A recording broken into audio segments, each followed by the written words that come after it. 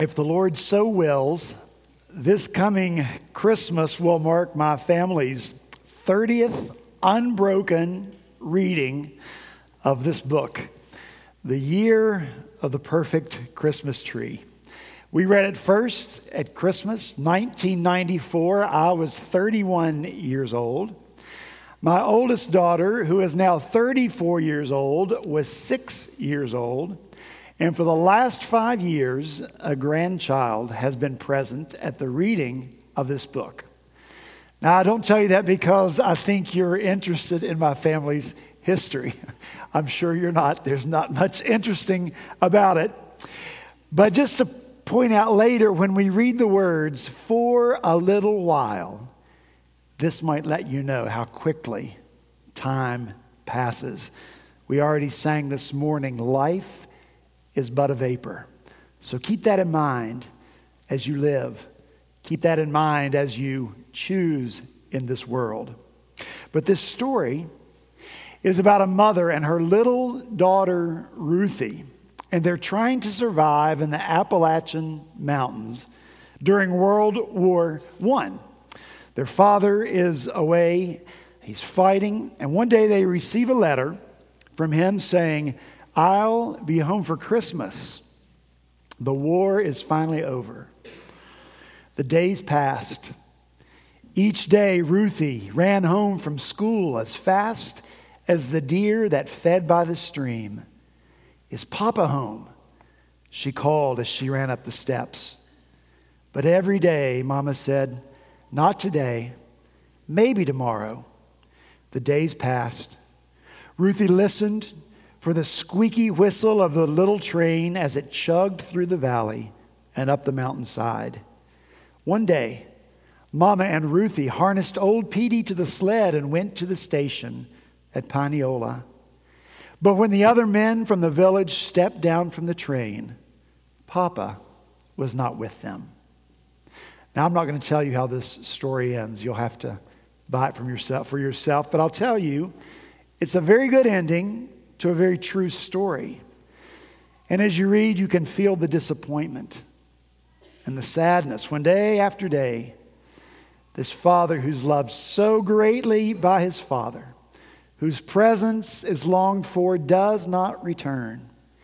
As you read, you anticipate the joy that will particularly be in the heart of this little girl, Ruthie, when one day her father finally does step off of that train. Now, you might think from my reading this story that this morning, we're going to talk about the return of Christ. We're not going to talk about the return of Christ. It's just that this story came to my mind when I was working on this passage in 1 Peter, when I was wondering about how you and how I really view Christ. How much do we really long for him? How much do we anticipate the joy that his presence brings to us? Are we listening for the whistle? Are we going to the station? Are we waiting? Are we watching for him to step into our lives every single day?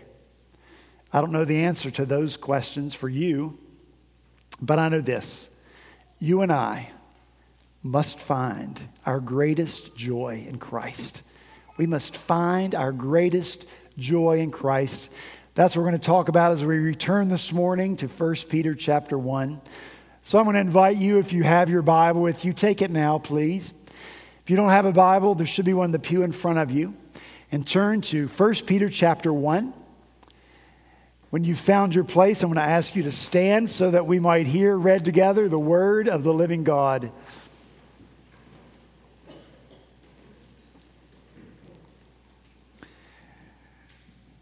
1 Peter chapter 1, beginning in verse 3, this is the word of the Lord. "Blessed be the God and Father of our Lord Jesus Christ. According to his great mercy, he's caused us to be born again into a living hope through the resurrection of Jesus Christ from the dead, to an inheritance that is imperishable, undefiled, and unfading, kept in heaven for you, who, by God's power, are being guarded through faith for a salvation ready to be revealed in the last time. In this you rejoice. Though now for a little while, if necessary, you have been grieved by various trials, so that the tested genuineness of your faith, more precious than gold that perishes, though it's tested by fire, may be found to result in praise and glory and honor at the revelation of Jesus Christ. Though you have not seen him, you love him. Though you do not now see him, you believe in him and rejoice with joy that is inexpressible and filled with glory, obtaining the outcome of your faith, the salvation of your souls. Let's pray together. Father in heaven, we pray now that you would bless your word, fulfill your promise, break your word to us now as the bread of life, feed our souls, nourish our spirits through it. Father, leave us after this with the longing of more and more and more of you. For we pray these things in Jesus' name. Amen. Thank you. You may be seated. I'll ask you if you will to look again in verse 6. And Peter writes there, in this you rejoice. In this you rejoice. Well, what is the this to which Peter refers? Well, the this is the gifts of God's mercy at which we've been looking in these past weeks. We've been born again into a living hope. In this you rejoice. We have an inheritance. In this you rejoice. We are being guarded by God's power for salvation. In this you rejoice. Peter writes it as a statement, as a settled fact. Here's my question. Could it be that Peter is being a bit presumptuous or overconfident here? Is he presuming or assuming more about you and me than he ought? To presume is to suppose something to be true based on probability. So given the facts of who Jesus is and what he has done for us and given to us, it is probably true that you should rejoice in him. But do you? To assume is to suppose something to be true without proof. Peter isn't here looking for proof of rejoicing because he assumes that every believer in Christ will find their greatest joy in him. Well, I think I should not presume or assume this morning. So I must ask you directly, do you rejoice in Christ and these good gifts of God's mercy? Before you answer that question, let's define what rejoicing means. It means to be exceedingly joyful, to exult, to be glad, to be overjoyed. Are you exceedingly joyful, exultant, overjoyed in Christ and his good gifts to you? And the reason I keep asking you this question is because this verse is a bit like a flow chart.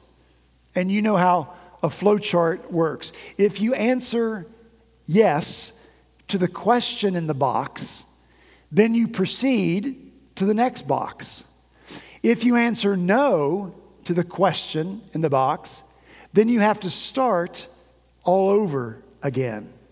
So here, if you answer yes, I'm rejoicing in Christ, then you proceed. And to what do you proceed? Verse 6 tells us, though now for a little while you have been grieved by various trials.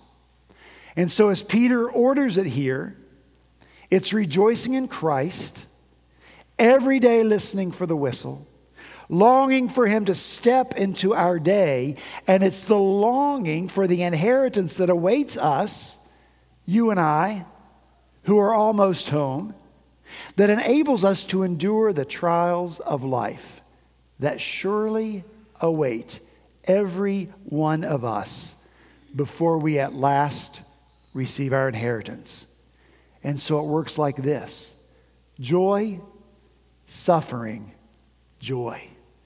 That was the pattern for Christ's life, who, for the joy that was set before him, endured the cross, despising the shame, and is seated at the right hand of the throne of God. Listen, it was Christ's joy to come from heaven to this earth to do the will of his Father. And while he was doing the will of the Father, he could see the joy that would be his when he returned once again to his Father. And so what did he do? He endured the cross in between. Joy, suffering, joy. Joy is what Christ sets before you and me, like it was set before him. Jesus said in the upper room, "These things I have spoken to you, that my joy may be in you and that your joy may be full." Jesus said in the upper room, "Truly I say to you, you will be sorrowful, but your sorrow will turn into joy." Jesus said in the upper room, "So also you have sorrow now, but I will see you again, and your hearts will rejoice, and no one will take your joy from you." Jesus said in the upper room, "Ask, and you will receive, that your joy may be full." Jesus prayed in the upper room, "Now I am coming to you, Father, and these things I speak in the world, that they may have my joy fulfilled in themselves."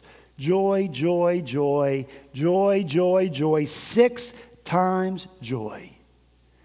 On the last night of his life on earth, he offers and he prays for joy for his disciples. Do you have joy right now? Jesus said you could have it. Jesus prayed that you would have it now. And so the pattern for Christ, the pattern for Peter that he offers here, the one that he himself lived out, the pattern for you and me is this: joy, suffering, joy. Verse 6, "In this you rejoice." Followed by verse 6, "Grieved by various trials." Followed by verse 8, "Though you have not seen him, you love him. Though you do not now see him, you believe in him and rejoice with a joy that is inexpressible and filled with glory, obtaining the outcome of your faith, the salvation of your souls." Joy, suffering, joy. Our suffering is bookended. It's wrapped up inside the joy of the Lord. So I have to assume that means if you and I are not rejoicing in Christ, if we're not finding our greatest joy in him, then we are ill prepared to face the trials and the sufferings of this life. So if the answer is no in the flow chart, the no answer means you and I have to go back to the beginning.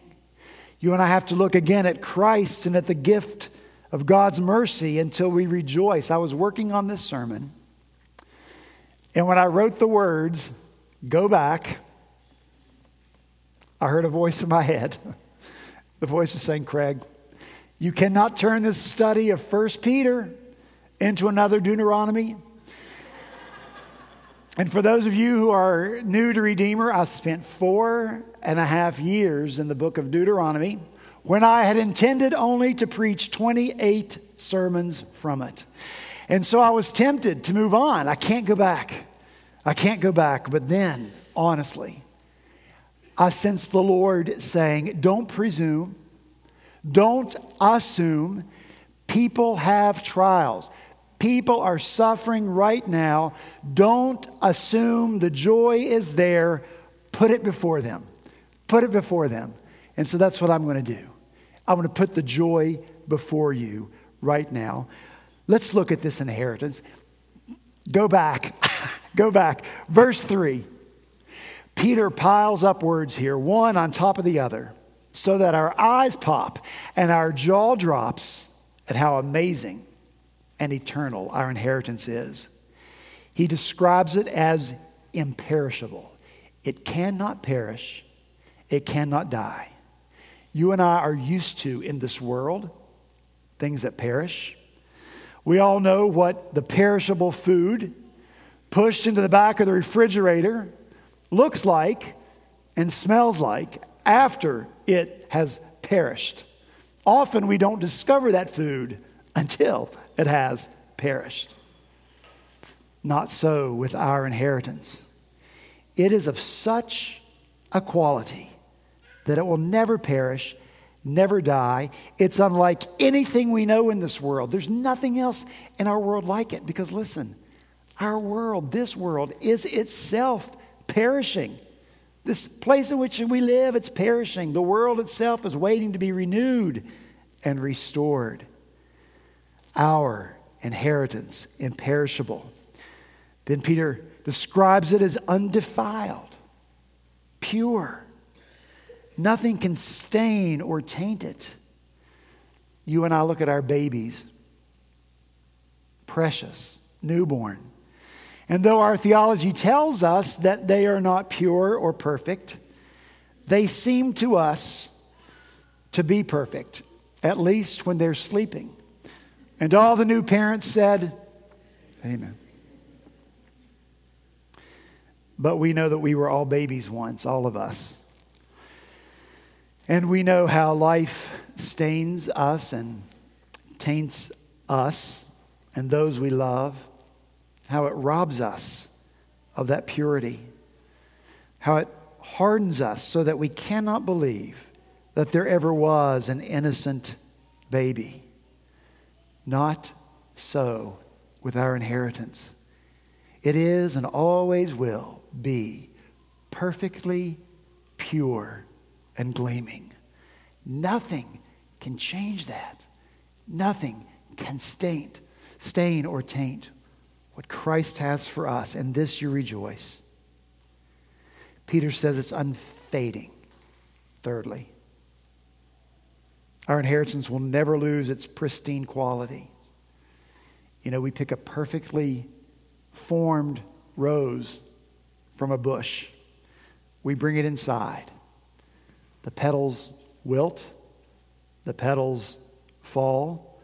The color fades. And the beautiful scent dissipates. That's what we know. That's not our inheritance. It will never, ever look dull to us. You know, you and I say the things of the world, well, the shine is certainly off the apple. That's how things work in our minds. Not so with our inheritance. Instead, it will only and forever look more lustrous to us. You know, I think that we might fear that a little bit. I've had this thought that eternity in heaven might get a little bit boring. The same old. I mean, honestly. No. The unfading character of Christ, who is our inheritance in heaven, is such that we will never be bored. The glory of it, listen, the glory of it is never going to fade. It's only going to increase. We don't have a category in our mind for that yet. But one day we will. And in that we must rejoice. Imperishable, undefiled, unfading. This is the inheritance that is for the believer in Christ. If you aren't rejoicing in it, go back and look at it again and again and again. And rejoice in the magnificently, indescribably uneven exchange that has been made on your behalf so that you get this inheritance. Do you remember the vision that God gives to the prophet Zechariah? It's a vision to ignite Zechariah's imagination. And the imaginations of all of God's people who will hear this prophetic word and who will think about the symbols and what they represent about God's reality. Well, I hope it ignites joy in you as I retell it to you this morning. And here it is, as Zechariah tells us. An angel guides him, Zechariah, into a heavenly courtroom. And Zechariah sees Joshua, who is the high priest, standing before the angel of the Lord. Now remember this. Whenever you read the angel of the Lord in the Old Testament, it's a reference to the pre-incarnate Christ, before Christ came to earth. So here's Joshua. He's the one who is supposed to represent all the people before God. He is the one who is supposed to lead the people through God's appointed means of forgiving their sins and purifying them. Well, he's standing before the Lord and he's dressed in filthy, soiled, dirty garments. More specifically, clothes soiled with excrement, which would defile anyone who wore such clothes. If he, the high priest, is covered with excrement, what hope does anyone else have before God? Listen, no greater problem exists for human beings than standing filthy before a perfectly, purely, holy God. It can't be done. If Hollywood were producing this dream sequence, they would have to use CGI to decimate, disintegrate, and obliterate Joshua in this moment. But the angel of the Lord intervenes. And he said to those who were standing before him, "Remove the filthy garments from him."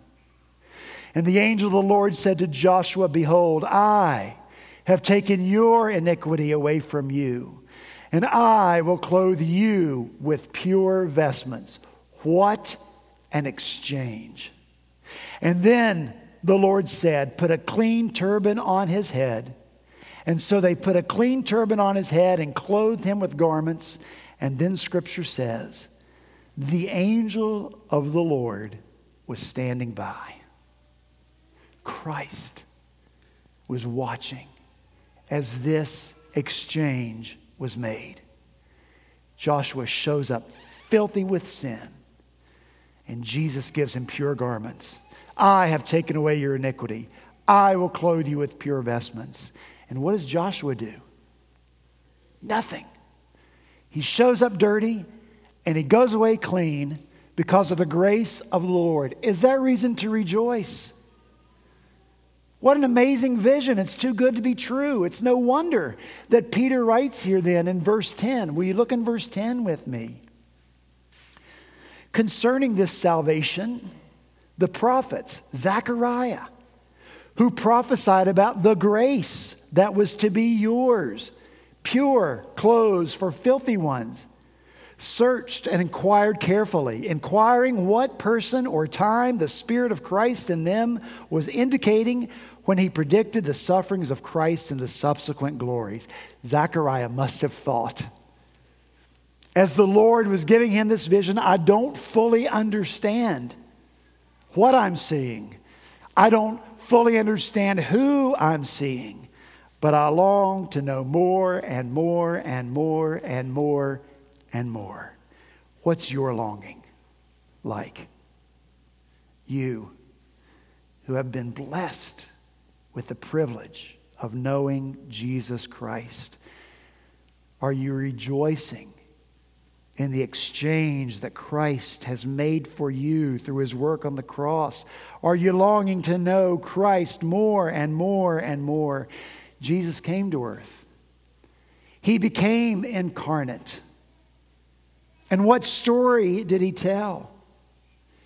He told the story of the son who returned home to his father wearing dirty, clothes that reeked of the stench of the pig pen and the excrement of the pig pen.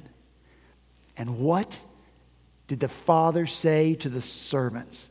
Quickly, bring the best robe and put it on him, and put a ring on his hand and shoes on his feet.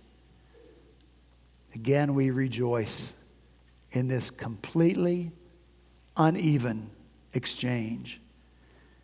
The dirty, smelly clothes that belong to you and me because of our sin, piled in a heap, and the beautiful, clean, pure robe of the righteousness of Christ is given to us. And what do we give for them? Nothing. Are you rejoicing in what Christ has done for you? Are you longing to experience more of the joy that His presence and His work will bring to your next minute, to your next hour, to your next day, to your next year? Is that longing making you listen for the whistle every day, to watch for those train doors to open and for Jesus to step into your day every day?